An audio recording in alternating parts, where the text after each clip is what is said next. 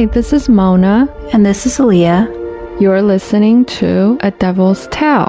Welcome back to our second episode.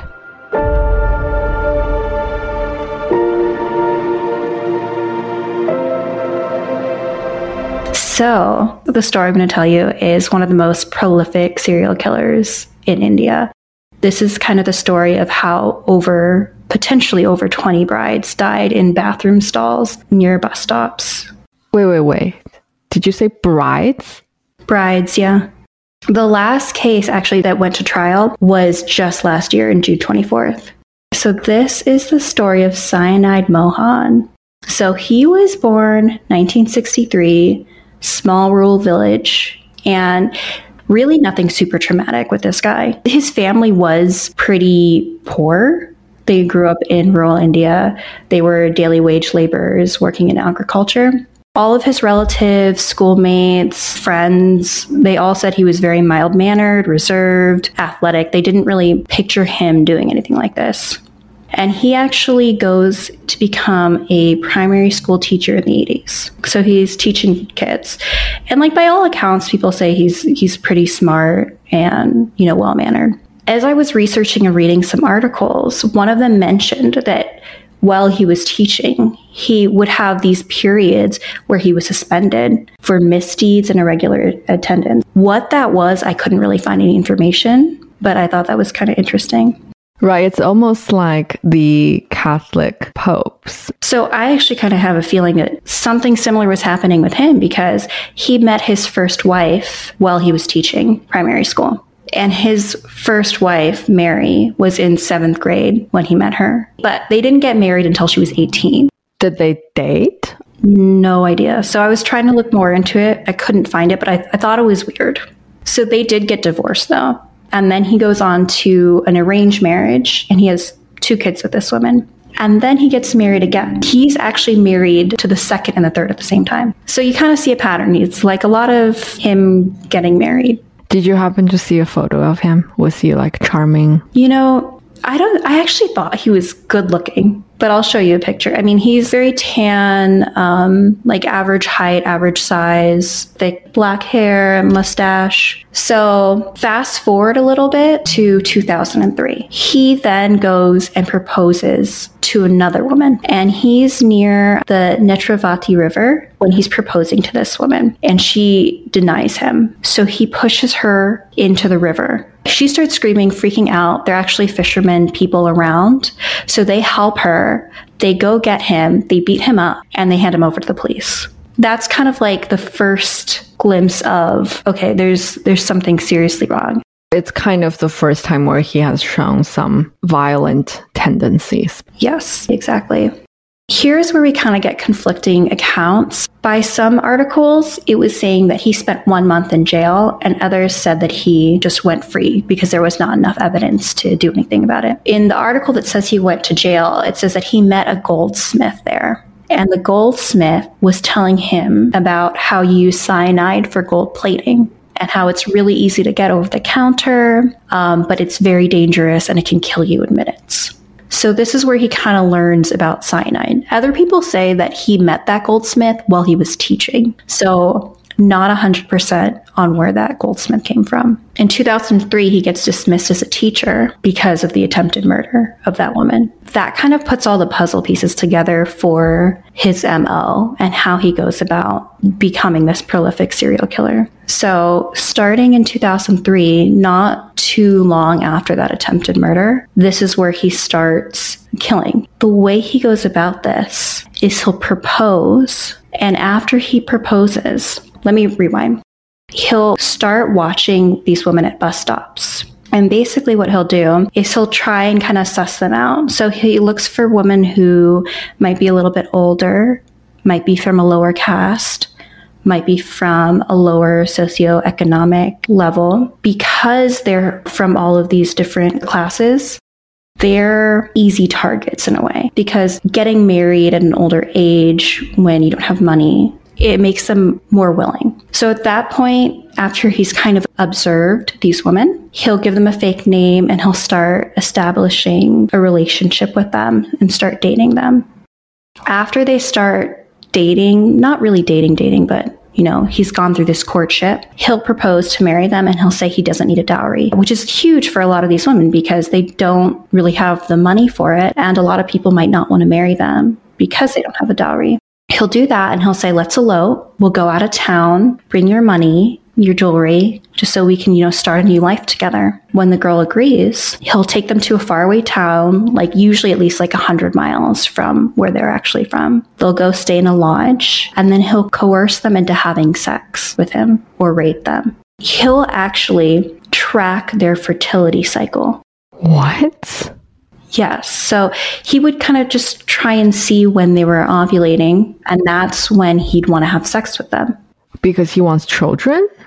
No. So this is where it gets kind of crazy. After they have sex, he'll take them to a bus stop and say, hey, we need to get, birth control. It can make you really nauseous, so you should take it in the bathroom. And then he'll give them a pill to take. It's actually cyanide. Oh my God. That's some shady moves. Super shady. And because most of these women are ovulating and they know their cycles, they're like, I really can't risk getting pregnant. Almost all of them would just take the pill. So he would leave them there, go back to the lodge, take all of the jewelry, all of the money that they'd bring, and he'd just get out of there. In between these killings, he would go back to his wives, his other two wives, give them the jewelry, give them the money, and use that to support them. And neither of these two wives knew about each other.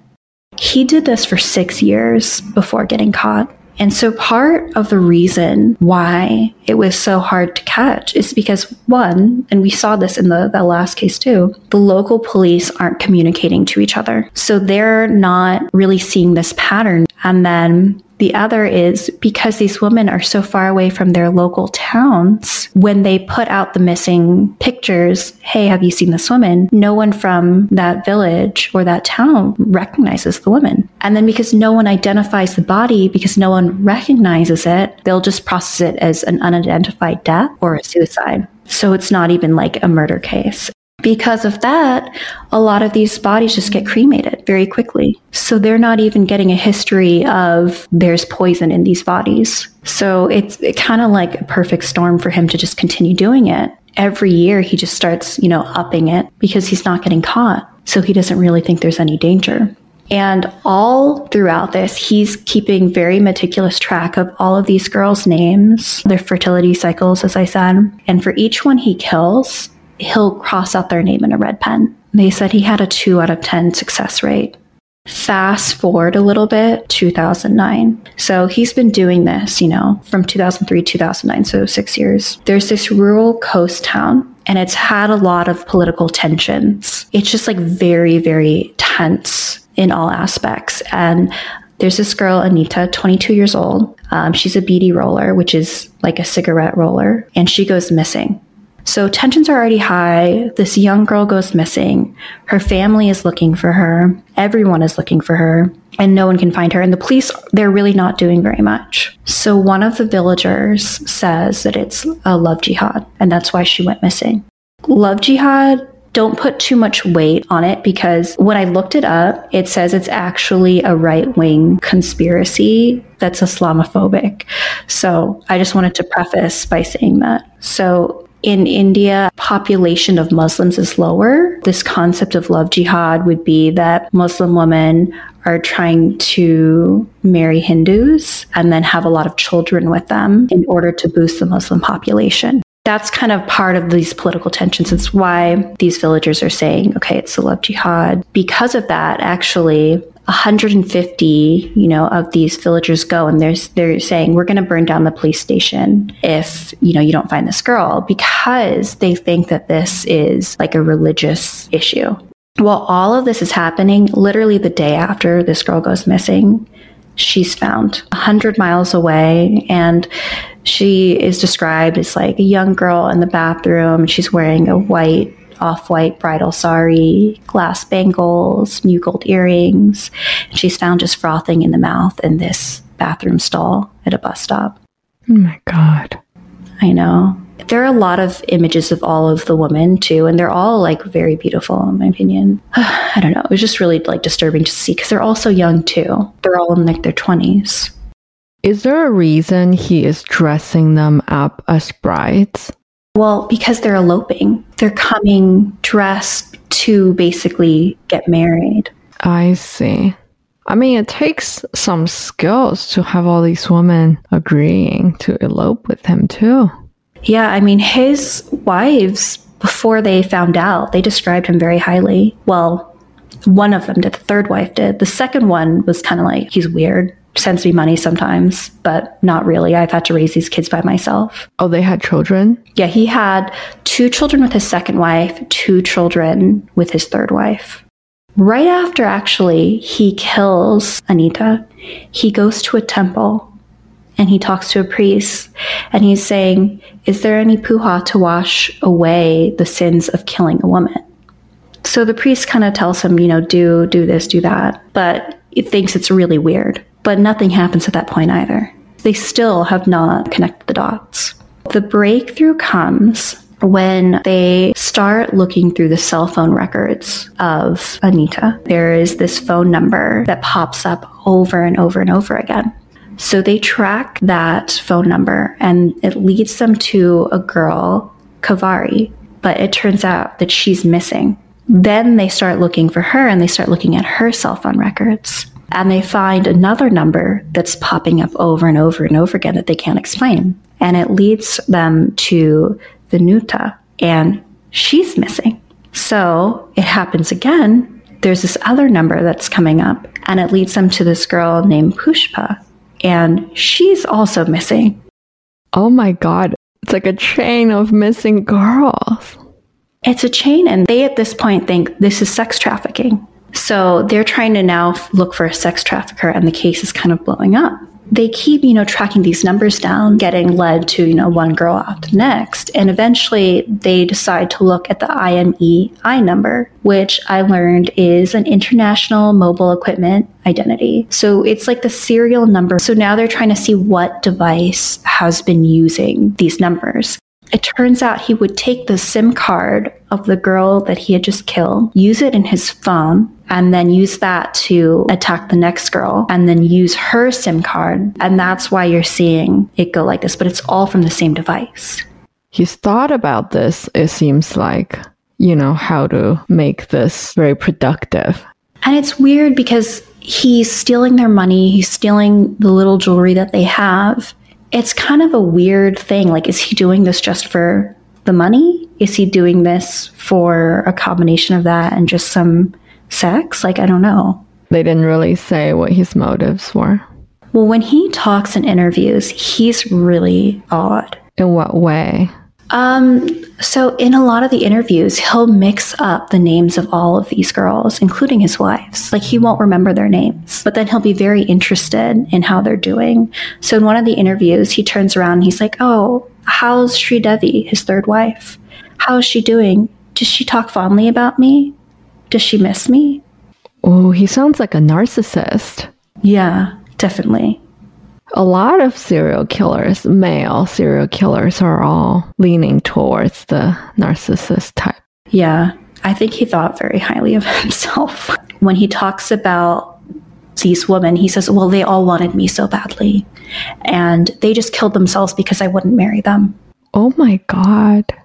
I was thinking about this when you were talking about them eloping, because if he is committed in killing women, he doesn't have to go through the step of courting them and convince them to elope with him. It's almost him saying like, see, I'm so attractive. I can get any woman I want into marrying me. It's very creepy. So they use that IMEI to track his phone, and they find his uncle. His uncle's like, oh, this is my nephew's phone.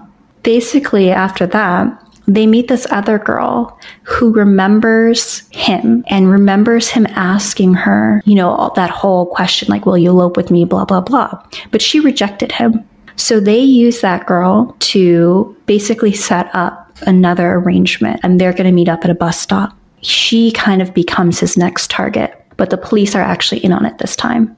And so when they're supposed to meet up, they arrest Mohan. So finally, he's under custody. After they arrest him, they go to his third wife's house, and they find tons tons of cyanide, tons of jewelry. And when they question Mohan, he says off the bat, oh yeah, I killed 32 women. He just admits to it. Holy crap. So if his success rate is 2 out of 10, so he probably tried to do this with a lot more women than just 32. Yeah. I mean, I would say it's like something like 150 that he approached. You would think that if you're approaching that many women, you know, someone might notice, even if it's in all these towns, but I guess he was just going so far each time. Yeah, and also I do think that India is a very populated country. In comparison, 150 people is nothing. That's true. That's true. So he's arrested, he's in jail, and he decides to represent himself in court. Wow, he's really feeling himself. He really is. That's why when you were saying he's narcissistic, I was like, yeah. Like I was saying before, his whole defense was that these women were just so in love with him, and he didn't want to marry them because he already had 2 wives and it was already hard enough to support both of them, that they just killed themselves when he wouldn't marry them. It was just ridiculous.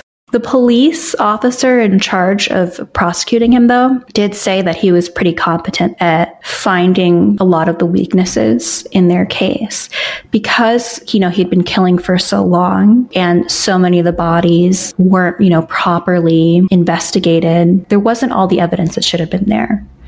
And so he was kind of good at poking holes in it. But he was also stupid at the same time. He put all of the jewelry in a safety deposit box that linked back to his address. His first trial, where he was sentenced to death, was in 2013. I think there was another one in 2016. I mean, he had to go to trial like 20 times because of all of the different women that they were able to gather evidence against him for. There was someone who actually survived all of this. When she was given the pill, she only licked it. And so she had passed out in the bathroom, but she didn't die. But she never told anyone about it. Even in the case, she didn't reveal her name or anything because she wanted to just move on with her life. Does this mean that he doesn't actually check whether the woman is dead or not?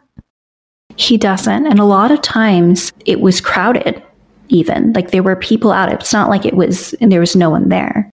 Even with Anita, there were a ton of people who heard her fall over and he just leaves. I guess I didn't realize until now that he doesn't check if these women are dead or not. That's pretty ballsy. Yeah. I guess too, so the woman was saying, you know, at that point, if she were to say that this happened to her, it might be harder for her to get married. And so she just didn't want to bring it up. So a month later, she gets married, she moves on with her life. She just didn't talk about it again until the case comes out. She becomes a witness. Yeah, it's very similar to the other women from the last case. No one really came forward about it because I just don't think, you know, they want people to know that they've been through that. Yeah, I think when you target vulnerable people as well, it makes it even harder for them to come forward because they don't necessarily have the support or the resources that they would need. Yeah, but that's part of the reason these killers target vulnerable people, because they know that even if they fail and this victim survives, they may not go to the police. I forgot which documentary it was, but I remember one of the profiler was saying that obviously it has nothing to do with the victims, but it does seem like certain type of killers, they're very good at picking out people that would have a hard time speak up for themselves, even if they survive. And I found that super sad. Yeah, and I mean, I think if he had targeted someone else or a different group of people, maybe he would have been caught way sooner. I mean, if you think about it, the only reason he really got caught was because of the right-wingers from that one village and the political tensions. It wasn't really because of these missing girls.